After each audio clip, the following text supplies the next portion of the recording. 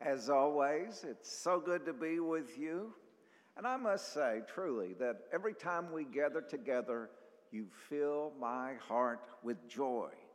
And for that, I'm very deeply grateful. Well, today is going to be the last weekend update on what's been going on at the St. Albert Family Home Place. Palm Sunday's next week, can you believe it? And then Sunday after that's what? Easter? Yeah, it's amazing, isn't it? But I hope that these little reports that I've been giving you have been a boost to you because you can see some of the great things that are taking place in our midst here at the great St. Albert the Great Parish. For example, last week the children of the school raised $6,003 for humanitarian efforts to support those in Ukraine. They called it Pennies for Peace. Now, I hope they didn't bring it all in pennies. That's a lot of pennies, isn't it? That's about, 60,000 pennies? You'd be rolling pennies for years, wouldn't you? But what a wonderful thing that is. Think of how that helps people.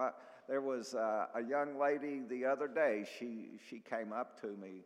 She was one of those giving me my Girl Scout cookies, and she was telling me about how could she help?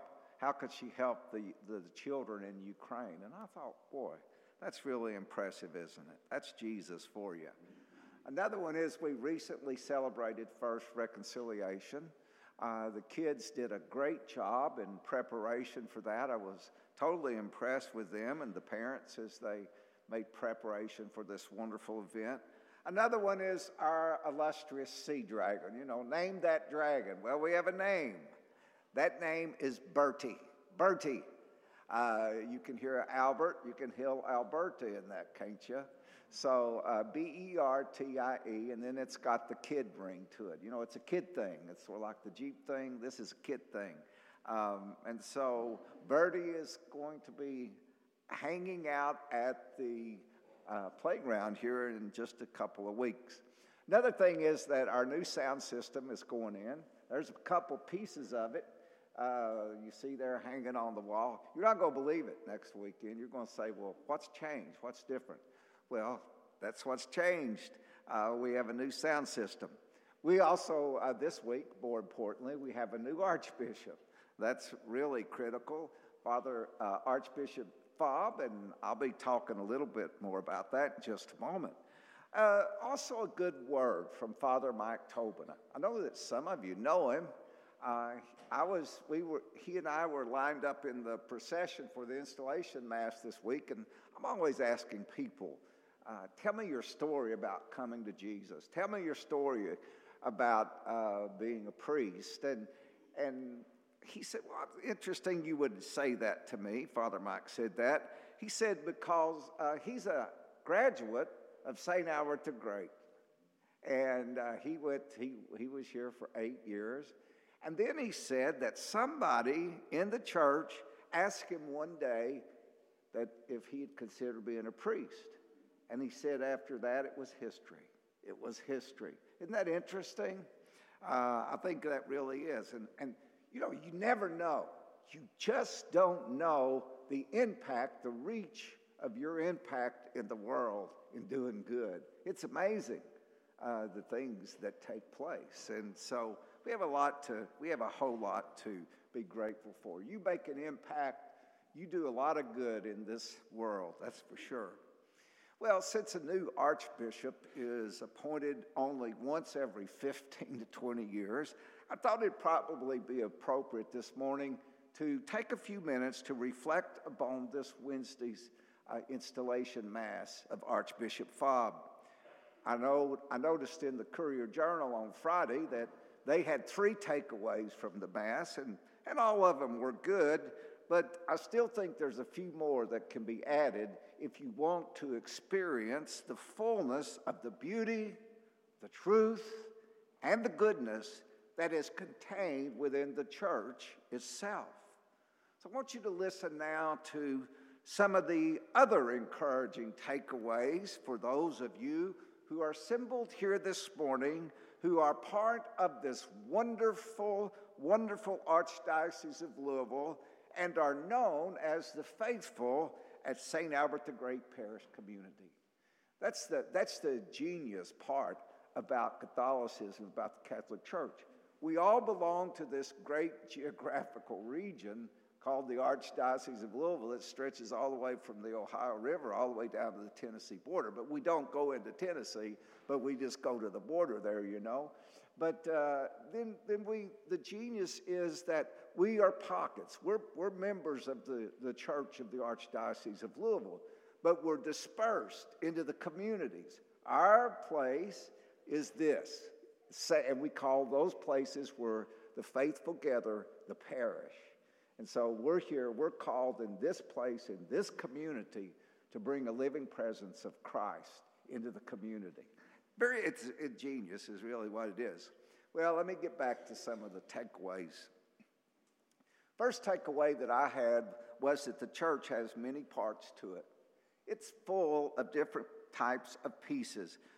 If you looked at the installation mass, if you were able to attend or you watched it, what you noticed right off the bat, that there was a wide range of spiritual gifts that were being shared by those in the faith community. This included hospitality ministers, it included lectors, it included choir members, it included musicians. And then we saw a wealth of diversity also within the clergy. It took 15 minutes for all of them to process in. And they weren't doing it in a pompous way. No, they were saying, move fast, because there were so many of them. There were deacons, there were priests, there were bishops, archbishops, cardinals. I mean, all of them. The only one missing was the Holy Father, and we can understand why he's not here. He has a few more things to do. But you see this plethora of diversity that we have contained within the church itself. And then the expansiveness, the diversity of cultures and languages, it was so prevalent when the readings were read and when the prayers of the faithful, because we heard these things being spoken in English, Hispanic, German, Filipino, Korean. It was beautiful. See, we're called the Church of the United States. But the Catholic Church is a universal church. It's the whole entire church. It's the whole entire globe, the face of the earth. And what it is to be a part of such a wonderful diversity. See, what brings us together is Jesus. That's what brings us together. That's the leveling ground, so to speak, if you want to call it that. But I'm not exaggerating when I say this. You'll say it probably is, but I'm not. I'm really not. The Mass, when I was there, it felt like heaven. It did. It felt like I was in heaven, like I would know. Well, I've not been to heaven yet, but it sure felt like it might be. That's the way it would be. And it reminded me immediately of the second chapter of Acts, Acts 2:42, which is the church in action, the New Testament church in action. Let me read those verses. They devoted themselves to the apostles' teachings and to the fellowship and to the breaking of bread. Everyone was filled with awe and wonder. All the believers were together and had everything in common. That's what I felt. That's what it felt like at that wonderful Mass. But the church has many different parts to it. The second thing, takeaway, is that the many parts, the diversity of the church, had a flow of order and harmony to it. See, it's one thing to be diverse. It's another thing to have harmony. That's another different situation. See, if you go back and look at the history of the church, for 2,000 years, the church has been handing on the tradition of the faithful having a shepherd to watch over them. That's always been important. And after 50 years of Archbishop Kurtz as our being a priest, it was time for him to retire, and a new archbishop was to be assigned, and that was Archbishop Fabre. And we see that transference of leadership taking place at the installation Mass. And it really brings to mind, as we saw that, the orderly succession, this notion which is very Catholic called apostolic succession, this orderly succession of leadership which would continue to take place until the day the Lord returns. See, the Lord cares about us, and he says, I'll have somebody to shepherd you for as long as you're here on this earth, but someday I'm going to come back, and I'm going to take you to be with me. One very visible, I don't know if you noticed it or not, but something where it's very visible to this effect of order and harmony that has taken place in the life of the church ever since its inception, it was embodied in a letter, a personal letter that came from Pope Francis himself, and it was addressed to you. Yes, it was addressed to you. It was addressed to all the faithful in the Archdiocese of Louisville and the ambassador for the Holy Father to the United States. We call that person the Apostolic Nuncio. He stood up and he read that letter. He read it to all the faithful who were there, because what was the Holy Father saying? See, he was bringing order and harmony into what was taking place by saying, this is the person that I am going to appoint to be your next archbishop. I mean, it's beautiful. You can go back to the Acts of the Apostles, and right there it says the same thing. They did the very same thing. There was this beautiful transference of leadership, and it was done with proper order and harmony. Now, order and harmony are very important, especially in a church of over 1.3 billion people. You know, it's hard today to find order and harmony in your home with 4 people, isn't it? It's hard, isn't it? Think about 1.3 billion people, what that would be like. I think that really speaks highly of the Holy Spirit. See, the Holy Spirit was guiding the New Testament early church into how that it was to work together and how it was to provide order and how it was to provide harmony. It reminds me of an example of the orchestra, of an orchestra. Let me ask you this question. Could you imagine what an orchestra of 1.3 billion people, instruments, would sound like were it lacking the proper proportion of drums, of flutes, of cymbals, of clarinets, of violins, all those things? What would it be like for if you had an orchestra where everybody was playing off a different sheet of music? Do you all do that over there? Huh? I mean, everybody has their own different song that they're playing, or they have their own beat. Well, it would be a disaster, wouldn't it? It'd be a fiasco, wouldn't it? It'd be chaotic, to put it mildly, wouldn't it? But how beautiful it is if you take 1.3 billion people and there's order and harmony to what they're doing. What's the most beautiful thing in the world, isn't it? You imagine that, Lord? You want to direct that group, 1.3 billion? Wow. I mean, that's pretty massive, isn't it? It would be the most beautiful thing you could ever hear. See, that's the beauty of the church. The church provides order and harmony, and we need that. We desperately need that in our world today. The third takeaway is that Archbishop Fabre has the heart of a good shepherd. That was so obvious. Now, I love Archbishop Kurtz. I think he's one of the most holy and godly men that I've ever physically met in my life, actually met him. But I can tell this, I'm really going to like Archbishop Fabre as well. And here's why, because both of them have the heart of a great shepherd. And that's what you want in a bishop. You want the heart of a great shepherd because they're leading and they're guiding you.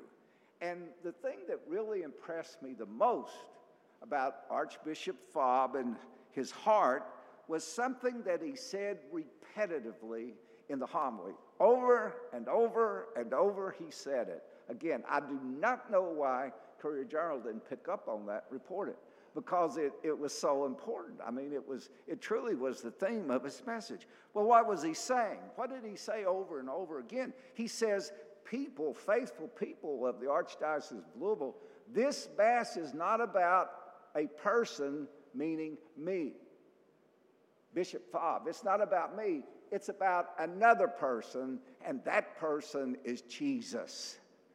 He always came back to the centrality of Jesus, and that's what makes the church unique. That's what makes the church who it is. It's Jesus. Who's the head of the church? It's Jesus, isn't it? Who gives us strength and calling? It's Jesus, isn't it? It's not us. You know, we're a part of the body of Christ, but it's Jesus. And he kept saying that over and over again. And see, everything that we are, everything that we do as the church is bound up in our relationship with Jesus. And he says, you know, we people of God, we must always look to Jesus as our strength and guide in everything we do. And he says, even when it gets tough, you know, he knows the honeymoon's going to wear off. He says, even when it gets tough in life, who do we look to? Do we look to circumstances or do we look to Jesus? Which one do you look to? Well, you look to Jesus, don't you? So he's got a great heart. The fourth takeaway is that the church is full of love. It's full of love. What a wonderful experience as we sat there gathered, about 3,000 people. We've fed upon the green pasture of God's holy word. We took a drink from the eternal springs of the Eucharist. We exchanged the signs of peace as brothers and sisters in Christ. And then our new pastor, our new bishop, assured us of his prayers, and then he sent us back into our respective communities to share the love of Jesus wherever we went. And that's exactly what took place. Here was this beautiful image of coming together and then being dispersed. It's so typical of the New Testament, isn't it? And that's what happened. We see Deacon Mark coming back to help Brianna to enter into the church through the RCIA program. We see Dennis and Mike and Harvey and others coming back to inspire us after they'd sung in the adult choir, there to come and inspire us here today. That's what you're doing here today, aren't you? Kathy, you know, there's Kathy there, comes back and she's lecturing today. Do you get the feeling of that? There's Holly. Holly's here today. Well, she comes back to help with the handbells and the youth and all of that. Laura Graven, she was there. She comes back to lead a support group for those who are grieving the loss of another person. Virginia Schulte over there, she comes back to come and take care of the plants within the church. See how beautiful they are and what a difference they make? See, that's coming back to do good. There's me to come back as your pastor and many others. I mean, there's so many I can't even begin to mention all of them. But they come back to be love in the community. This parish is like a city. I've said that many times. But it's a city with like a light on a hill. That's what it is. It shines brightly, and it leads people to Jesus and the love of Jesus. And that's a wonderful thing. See, there's so much of the love of Christ to be found in the church, meaning right here and right now. You can find love right here and right now. The main and the final takeaway is this: help others to see the goodness, the beauty, and the truth of the church. After that heavenly experience, it caused me to realize the church is overflowing today with beauty. It's overflowing today. It's full of goodness. It's filled to the brim with truth. Now, is it perfect? Well, the church in heaven's perfect. Absolutely. It's perfect. The church triumphant right now, it's perfect. The church on earth, the church militant as it's called, it's still got a ways to go. You know, it does. And I go back to the orchestra illustration on that. Well, as you think about it, the trumpet section needs to add more seats. We need a few more trumpets. Or the cello section, their strings are out of tune. They need to tune their strings a little bit in order to get in harmony with everybody. Those are things that are going to take place over the course of history. But if you look at the church on earth, the church on earth is still by far full of goodness, it is full of truth, and it is full of beauty. Now, why do I know that? Here's why I know it. Because Jesus is the head of the church. You know, he's the head. He is the head, and he always will be the head of the church. And that's one reason. It's his church. And the second thing is because of all of the beauty, the goodness, and truth that I see contained in you. You're the church, aren't you? Yes. So I believe in it because I believe in you. I see your goodness. I see the love that you have. Now, it's true. Many people today like to drag the church through the mud. Many people today like to rake the church over the coals. But church, let's take a different approach today. Let that not be our approach, but let our approach be to make it a better church. That's what you're called for. That's what you're here. Make it a better church. That's what Jesus has called us to do. Well, God bless all of you. God bless St. Albert the Great.